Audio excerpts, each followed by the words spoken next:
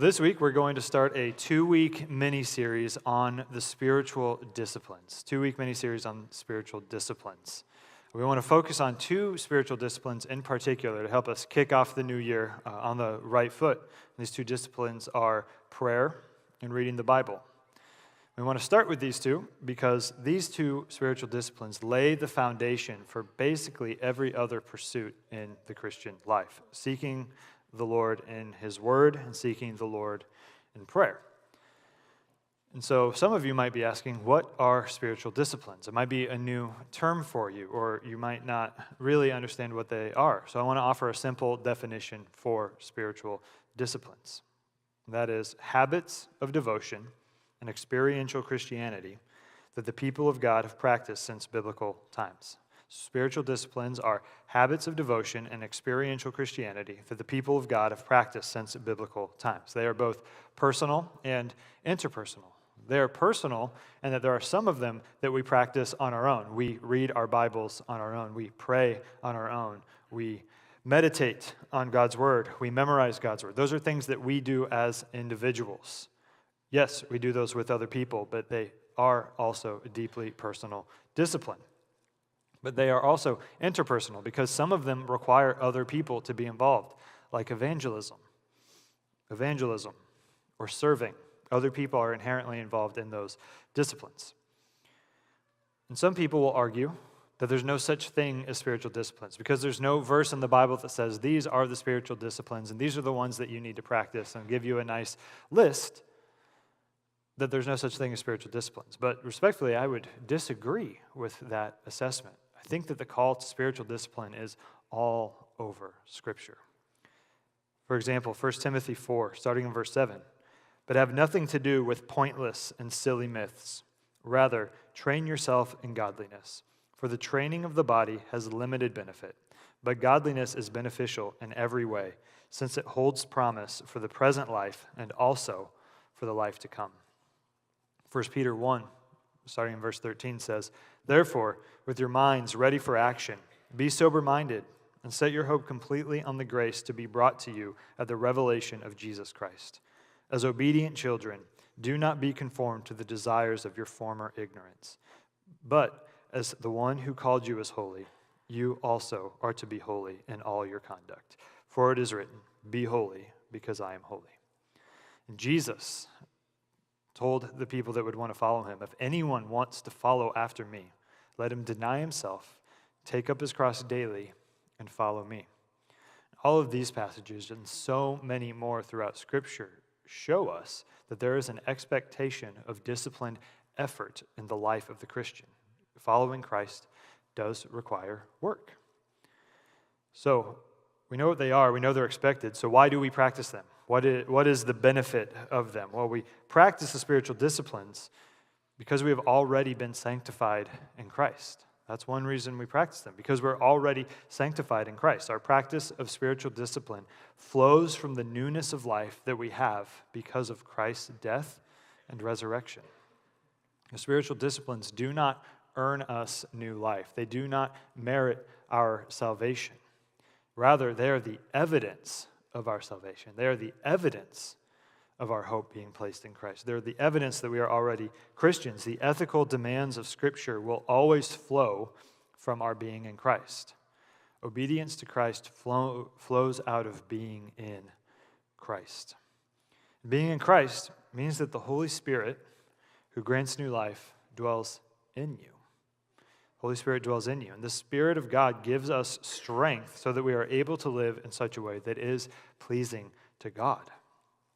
Romans 8, 3-8 is a description of life in the Spirit. Paul affirms that all who are in Christ now walk according to the Spirit and think about spiritual things. So practicing the spiritual disciplines is a part of what it means to walk in the Spirit of God. Next, we practice the spiritual disciplines because we need to grow in godliness. When you become a Christian, you are not automatically the most mature Christian that you will ever be. There's a lot of room to grow. We live in an already not yet reality. We are already sanctified. We are already saved. We are not yet completely sanctified. And we won't be until Christ returns and calls us home. This is why we experience tension and struggle in our pursuit of holiness, as we seek to know and grow in the Lord. We fight against our own flesh. We fight against the sin in our own minds. So we need to grow. We need constant encouragement to walk in a manner worthy of the gospel. The disciplines are a means to godliness. We just saw that Paul encourages Timothy to discipline himself in the way of godliness. This tells us that our goal in the Christian life should be godliness. The pursuit of this goal does require effort. It requires exertion. You cannot be passive if you want to grow in sanctification. Finally, we practice spiritual disciplines because of our hope of glory in Christ is certain. Because our hope in Christ is certain, we can practice these spiritual disciplines with confidence. In 1 John 3, we're told that when Christ returns and we see him, we will be like him. We're also promised elsewhere new and perfect, glorious resurrection bodies. That the struggle that we go through will one day be worth it. And the hope of glory in Christ ought to motivate us to pursue godliness and to practice spiritual discipline. Our hope is certain, so we should persevere in our pursuit of holiness, knowing these efforts are not in vain. So this morning, we want to zero in on the spiritual discipline of prayer. The spiritual discipline of prayer. And I want to say from the onset that I understand that a lot of times a message about prayer can do nothing but leave you feeling bad about your prayer life, like you're not doing enough, like you're not doing the right thing. So buckle up, I guess, and get ready to feel bad. I'm just kidding. That's not actually what we're doing. My goal is to anchor our theology of prayer and what the Bible actually says about prayer, and to walk away with a few practical encouragements that will help us develop a discipline of prayer in our lives. So prayer is what we're going to focus in on. And before we get too far in on the ins and outs of how to pray and what our prayer should consist of, it would probably be helpful to have a definition of prayer, to have a definition. Systematic theology is the work of asking, what does the Bible say about X, and then looking at all of the available data and providing some sort of normative statement. So you ask the question, what does the Bible say about prayer? One way you could answer that is to start in Genesis 1 and go all the way to the end of Revelation and look at every reference to prayer and write it all down and then say, well, this is everything that the Bible says about prayer. Or what you can do is you can take all of the available data and make one simple statement that explains the summary of what the Bible says. And that's the work of systematic theology. And the Westminster Shorter Catechism writers did that, and they asked the question, what is prayer? And they provide a very helpful answer. So to the question, what is prayer? They answer, prayer is an offering up of our desires unto God for things agreeable to his will, in the name of Christ, with confession of our sins and thankful acknowledgement of his mercies. Prayer is an offering up of our desires unto God for things agreeable to his will, in the name of Christ, with confession of our sins and thankful acknowledgement of his mercies. Or to summarize it in less 1500 style language, prayer is an act and an attitude of dependency upon God. It's an act and an attitude of dependency upon God. So now that we know what prayer is, we need to look at what the Bible has to say about it. And one thing that the Bible does make clear is that prayer is expected. If anyone is to follow Jesus, Jesus expects them to pray. This is clear in the Sermon on the Mount. Jesus has this expectation. Matthew 6, starting in verse 5, and when you pray, you must not be like the hypocrites, for they love to stand and pray in the synagogues and at the street corners, that they may be seen by others. Truly, I say to you, they have received their reward. But when you pray, go into your room and shut the door and pray to your Father who is in secret. And your Father who sees in secret will reward you. And when you pray, do not heap up empty phrases as the Gentiles do, for they think that they will be heard for their many words. Do not be like them, for your Father knows what you need before you ask. So just in these three short verses, Jesus says, when you pray, 3 times. When you pray. Not if you pray, should you feel like praying, here's some helpful advice, but Jesus has the expectation that those who would call themselves his disciples would pray. We also see this in Colossians 4:2. Continue steadfastly in prayer, being watchful in it with thanksgiving. So this command in Colossians 4:2 comes right after Paul has urged us to live in a manner consistent with who we are in Christ. Because we have been raised to new life with Christ, we are to seek the things that are above while fighting against what is earthly and sinful. Prayer like this expresses our complete and utter dependence on God for help and strength. There's also this expectation in 1 Thessalonians 5. Rejoice always, pray without ceasing. Give thanks in all circumstances, for this is the will of God in Christ Jesus for you. Here, Paul encourages us to be joyful and to pray continually and to give thanks in all circumstances. The reason we should do this is because it is God's will for us. So you ask the question, what is God's will for me? Well, at least part of it from this verse is that you would rejoice and pray without ceasing and give thanks in all circumstances. Prayer is not optional for Christians. It's God's will that we should meet him in prayer continually and without ceasing. And to clarify, what's happening here is God is not asking us to drop everything and only pray. Neglect your kids, neglect your spouse, neglect your job, neglect everything you need to do, and only pray. That is not the ask. The idea is that prayer, if it is not on the forefront of your mind, it is right next to it, ready to jump in at any moment. Ready to jump in when you face a trial or you get frustrated or when you're celebrating, when some unexpected blessing comes your way. In all circumstances, we should be ready to pray. And prayer is not only an expectation biblically, it is an invitation. Prayer is not just an expectation, but it is an invitation.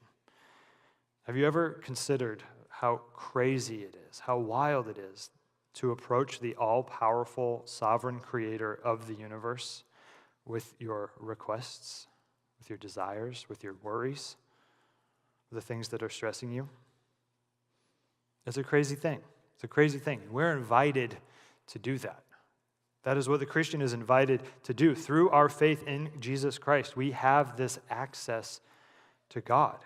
Because Christ has reconciled us by his blood, we can approach the throne of grace with boldness. Our sins, which once created an unscalable chasm between us and God, have been forgiven through the cross. Psalm 116 is one of my favorite psalms. It says this, I love the Lord because he has heard my appeal for mercy. Because he has turned his ear to me, I will call out to him as long as I live. And I love that psalm because it reminds me of how good God has been to me in Christ. The word heard there is not just that God hears noise. He doesn't just hear our noise. Kind of like if you're a parent and you give your kids an instruction and you ask, did you hear me? They could say yes because they heard words coming out of your mouth, but were they listening? In my experience, most of the time, no. But God doesn't just hear noise, he is listening. It means he hears with attention and interest, and he regards it. It's also crazy that this phrase, because he has turned his ear to me, is there. I mean, that's kind of crazy, right? If you think about it, God, creator of the universe, sovereign over all things, has turned his ear to you. If you're a Christian, you have the ear of God. He will listen. That's a good reason to pray. So prayer is expected, and prayer is learned. In a sense, prayer should be as natural for the Christian as breathing. When we think about everything that the Lord has done for us, all that he has provided, our salvation, the fact that all of our sins are taken away at the cross, prayer should be a natural reflex to us. Yet, we all know we have to grow in our ability to pray. We have to grow in our desire to pray. And through learning and practice, we can learn to be more biblical in our prayers. Even Jesus' disciples asked him at one point, Lord, teach us to pray. So how is prayer learned? I want to offer 3 different ways that you can learn to pray. There are a lot more that we could go over, but I want to focus in on 3. Now, first one, I just want you to brace yourselves. It's going to blow your minds. Prayer is learned by praying. Prayer is learned by praying. Like any discipline, whether it's a foreign language or a musical instrument, you can read all the books you want about it. You can listen to all the lectures you want about it. You can study all of the texts and understand all of the theory behind it. But until you actually do it, you haven't learned it. You won't really learn it. Prayer is the same way. The Puritans used to say, we should pray until we pray. We should pray until we pray. What they meant by this is that we ought to pray long enough and honestly enough in a single session to get past this feeling of formalism or to feel like it's centered in reality, that it's not a disconnected thing. And this is true for me, and I bet it's true for many of you, that often our prayers can begin in a cold, mechanical way. We have certain phrases that we like to say. We have all of our prayers that we say before meals because we feel like we ought to pray before a meal, and so we just kind of mechanically say the words that we know we're supposed to. But if you stick with it, pray until you pray, our hearts soften up and are warmed. Our minds become more active and engaged. Our praise and thanksgiving become more and more heartfelt, and our requests before the Lord become more urgent. D.A. Carson says this, to enter the spirit of prayer, we must stick to it for a while. If we pray until we pray, eventually we come to delight in God's presence, to rest in his love, to cherish his will. So prayer is learned by praying. And prayer is also learned by praying with others. Prayer is learned by praying in others. We can learn to pray from the godly examples of other people. And we should study the content of other people's prayers. I'm so thankful for the volumes and volumes of sermons that have been recorded over the years and put in books, and it includes the prayers of some of these great preachers that we can look at them, see what is in their hearts as they're praying. But as we study the content of other people's prayer, we shouldn't just take it like we want to parrot it. We shouldn't just be little parrots that repeat what they say and expect it to work for us if our heart's not into it. We need to make prayer our own. Some practical ways to learn from others is develop a prayer partner relationship. Is there somebody that you pray with regularly? Are you a parent? Pray with your kids. Are you married? Pray with your spouse. Do you have a friend? I hope you all have friends. Pray with your friends. You can learn how to pray through these types of relationships. And also choose good models of prayer. And choose good models of prayer. And sometimes it's difficult to identify, but we should look for people who pray with great seriousness and passion and urgency. But don't be confused by emotional prayer. Just because a prayer is emotional doesn't make it a good prayer. Just like an emotional sermon doesn't mean it's a good sermon. Is it full of arguments and biblical content and goals that are biblical? Do they really seem like they're seeking after the heart of God? It's hard to judge those things, but we can learn a lot from them. Look for people who are especially faithful in interceding for others. People who put others before themselves as they are praying. Prayer characterized by a God-honoring mix of contrition and humility and boldness are great models to seek after. Where can you find these types of models? The Bible is a really great place to start. There are over 650 prayers recorded in the Bible. And so there's only 150 Psalms. That means that there are 500 other prayers throughout the rest of the Bible to look for. Some of them are desperate pleas in like dark, dark times, seeking God's help. Others are glad shouts of celebration for the goodness of God, the goodness of what he has done for them.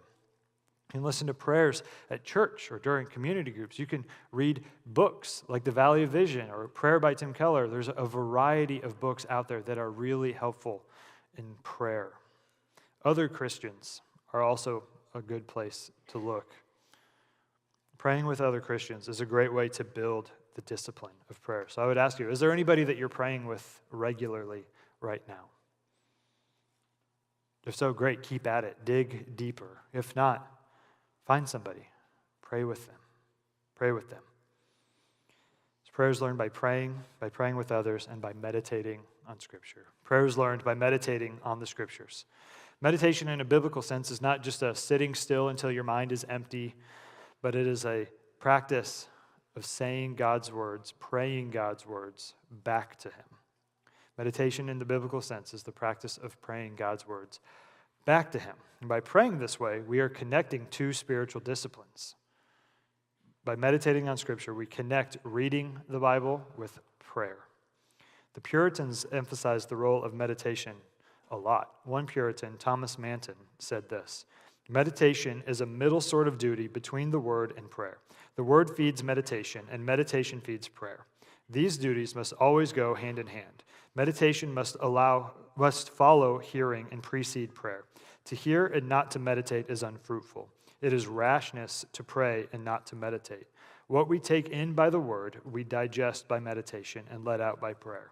These three duties must be ordered that one may not jostle out the other. So one helpful thing you can do to improve your prayer life is read the Bible before you pray. Read the Scriptures before you pray. And as you are reading, what are some things that you notice that can help shape your prayers? Are there things to thank God for? Things to worship and praise God for? Is there anything that brought about a conviction of sin? Let that shape confession and repentance. Is there any promise that jumped out to you? Claim that in your prayer life. So look for God's promises and allow them to shape your prayer life. And so prayer is learned in a variety of ways. And so now that we know that the Bible expects us to pray, we know we're invited to pray, and we know how to learn how to pray. What should the content of our prayer be? And in order to examine that, I want to take just a few moments and look at what the content of prayer should be based on the great Lord's Prayer. It says this, starting in Matthew 6. Therefore, you should pray like this: Our Father in heaven, your name be honored as holy. Your kingdom come, your will be done, on earth as it is in heaven. Give us today our daily bread, and forgive us our debts, as we have forgiven our debtors. And do not bring us into temptation, but deliver us from the evil one. So let's break that down a little bit, phrase by phrase. We address our prayers first to God as our heavenly Father. As our heavenly Father. Not that we have to say these exact words, but the idea is that it reminds us of our privileged position before God. That God is our Father. Because of the work of Christ, we have been adopted as God's children. His Spirit dwells in us. And so because we are children of God, we can approach the throne of grace with boldness. We can approach the throne of grace with boldness. And He's also our Father in heaven. And this access to God should not be taken lightly. The God we're approaching is in heaven, a place that, apart from Christ, we have no business approaching. This tells us that God is transcendent, that He is high, that He is lifted up. He is great and glorious. He is sovereign and all-powerful. He is our Redeemer. And this is the God to whom we are coming to in prayer. And our prayers ought to be characterized by an appropriate humility and awe and reverence. Next, your name be honored as holy. Many translations will say, hallowed be your name. Or if you want to be super KJV about it, thy name. Depends on where you're at. The point is, God's name is a reflection of who He is. God's name is a reflection of who He is, His character, His perfections. To pray that God's name be hallowed or honored as holy is to ask that God might be glorified and exalted in our prayers, in our lives, and in our world. Your kingdom come. This refers to God's saving rule. The kingdom of God has come in Jesus Christ through His life, death, and resurrection. So your kingdom come is an essentially gospel-centered petition. It is gospel-centered. It's asking God to extend His kingdom through the advance of His gospel. And to pray this way is to have our eyes fixed on eternal matters, the things above, not the things of this world. Your will be done on earth as it is in heaven is an extension of your kingdom come.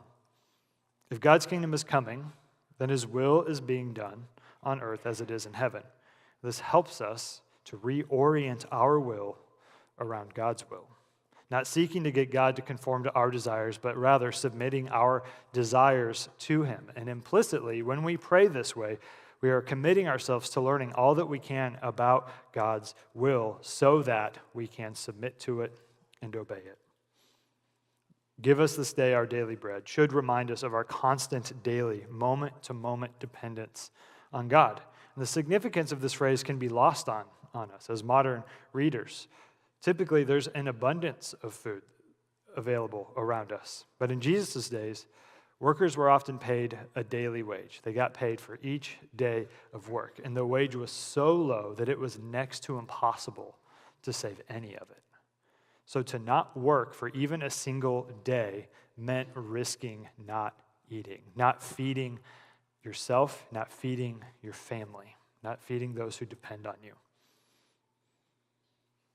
So when we say, give us this day our daily bread, what we are doing is we are acknowledging our complete trust in our Heavenly Father to provide what we need.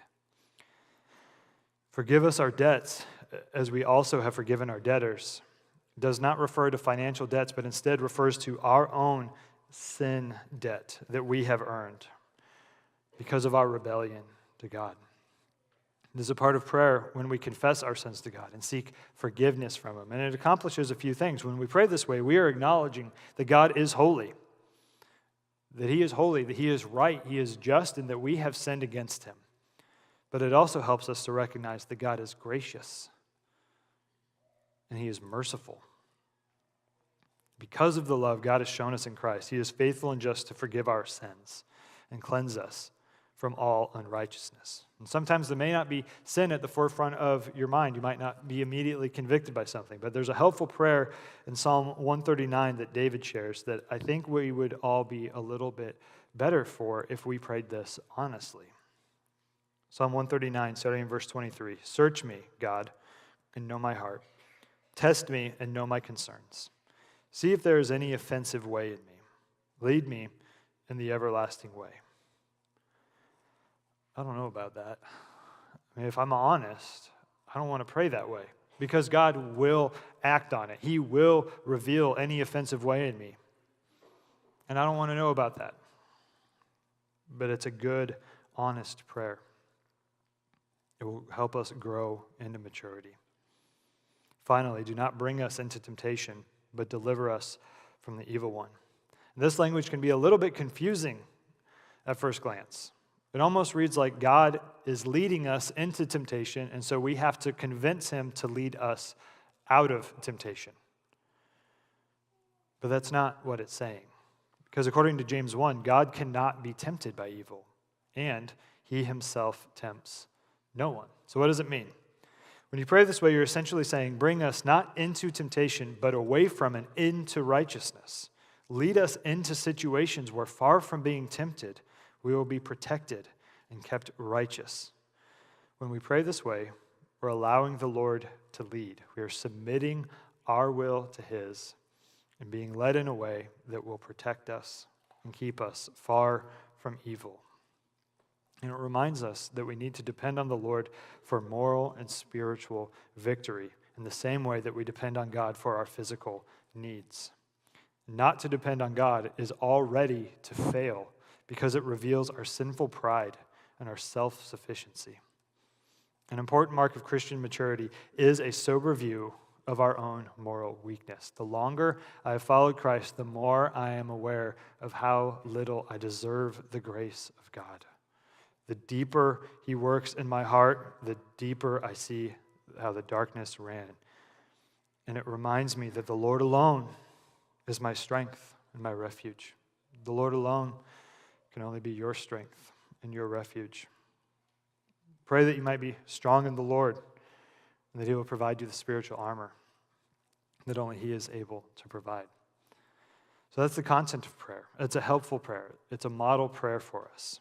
The expectation that Jesus said is not that we blindly pray these exact words, but we're to use it as a framework for our own prayers. Jesus said, pray like this, and He gave us a framework. Paul's prayers are also an excellent example of God-centered, Christ-honoring prayer. His prayers reflected the same priorities laid out in the Lord's Prayer. And a helpful summary of the content that comes out of the Lord's Prayer is in the acronym ACTS. I'm not very smart, so I didn't think of this. I don't know who did, but it's helpful. ACTS: adoration, confession, thanksgiving, supplication. That's the content of prayer. That's the content that Jesus was showing us in the Lord's Prayer. It's the content of Paul's prayers. Just to end our time, I want to share 2 reasons why you should be encouraged to pray and a few practical helps. for developing a helpful prayer life. First reason to be encouraged in prayer is that God answers prayer. God does answer prayer. That's an amazing thing. In Psalm 65:2, David refers to God as, "Oh, you who hear prayer." And here again, it's not just that he hears the words, but that he hears and he acts. And Jesus tells us in Matthew 7, "Ask, and it will be given to you. Seek, and you will find. Knock, and the door will be open to you. For everyone who asks receives. He who seeks finds, and to him who knocks the door will be opened." Jesus is telling us our prayers will be answered. But to be clear, that doesn't mean that our prayers will be answered exactly the way we're hoping them to. In his book on prayer, Tim Keller tells us that God will answer prayers exactly the same way that you would answer your prayers if you knew everything that he knows. So God will answer them according to his perfect, good, and right will. So God answers prayer. Second reason to be encouraged is God is absolutely sovereign. Because God is sovereign, we can pray with confidence. Prayer does not conflict with God's sovereignty. From the beginning to the end of Scripture, God's sovereignty and man's responsibility are laid out side by side without apology and without concern. There's no conflict between God's sovereignty and our responsibility to pray. God, in his sovereignty, has appointed us, the church, to be his instruments for the carrying out of his will. One of the means he has given us to be his instruments is prayer. So God is sovereign and has given us prayer to help carry out his will. So some practical ways then to develop a helpful and healthy prayer life. First is plan to pray. Just have a plan to pray. That's the big thing. You need to cultivate a habit of prayer. If you want to pray, you have to pray. Just like a farmer, if they want a crop, they have to cultivate the land. They have to put in the work. They have to plant the seed. There is work involved in that. Part of this means setting aside time to pray. Set aside time, mark it as holy, and pray at that time. Find ways to redeem the time that you do have. Do you have a drive that you go on every day or a walk? Is there time that you have alone that you can redeem? Just find these different moments. Find these different moments that you can redeem the time and pray. Second way is find ways to maintain concentration while you pray. A distracted prayer life is not a very healthy prayer life. One way to do that is to vocalize your prayers.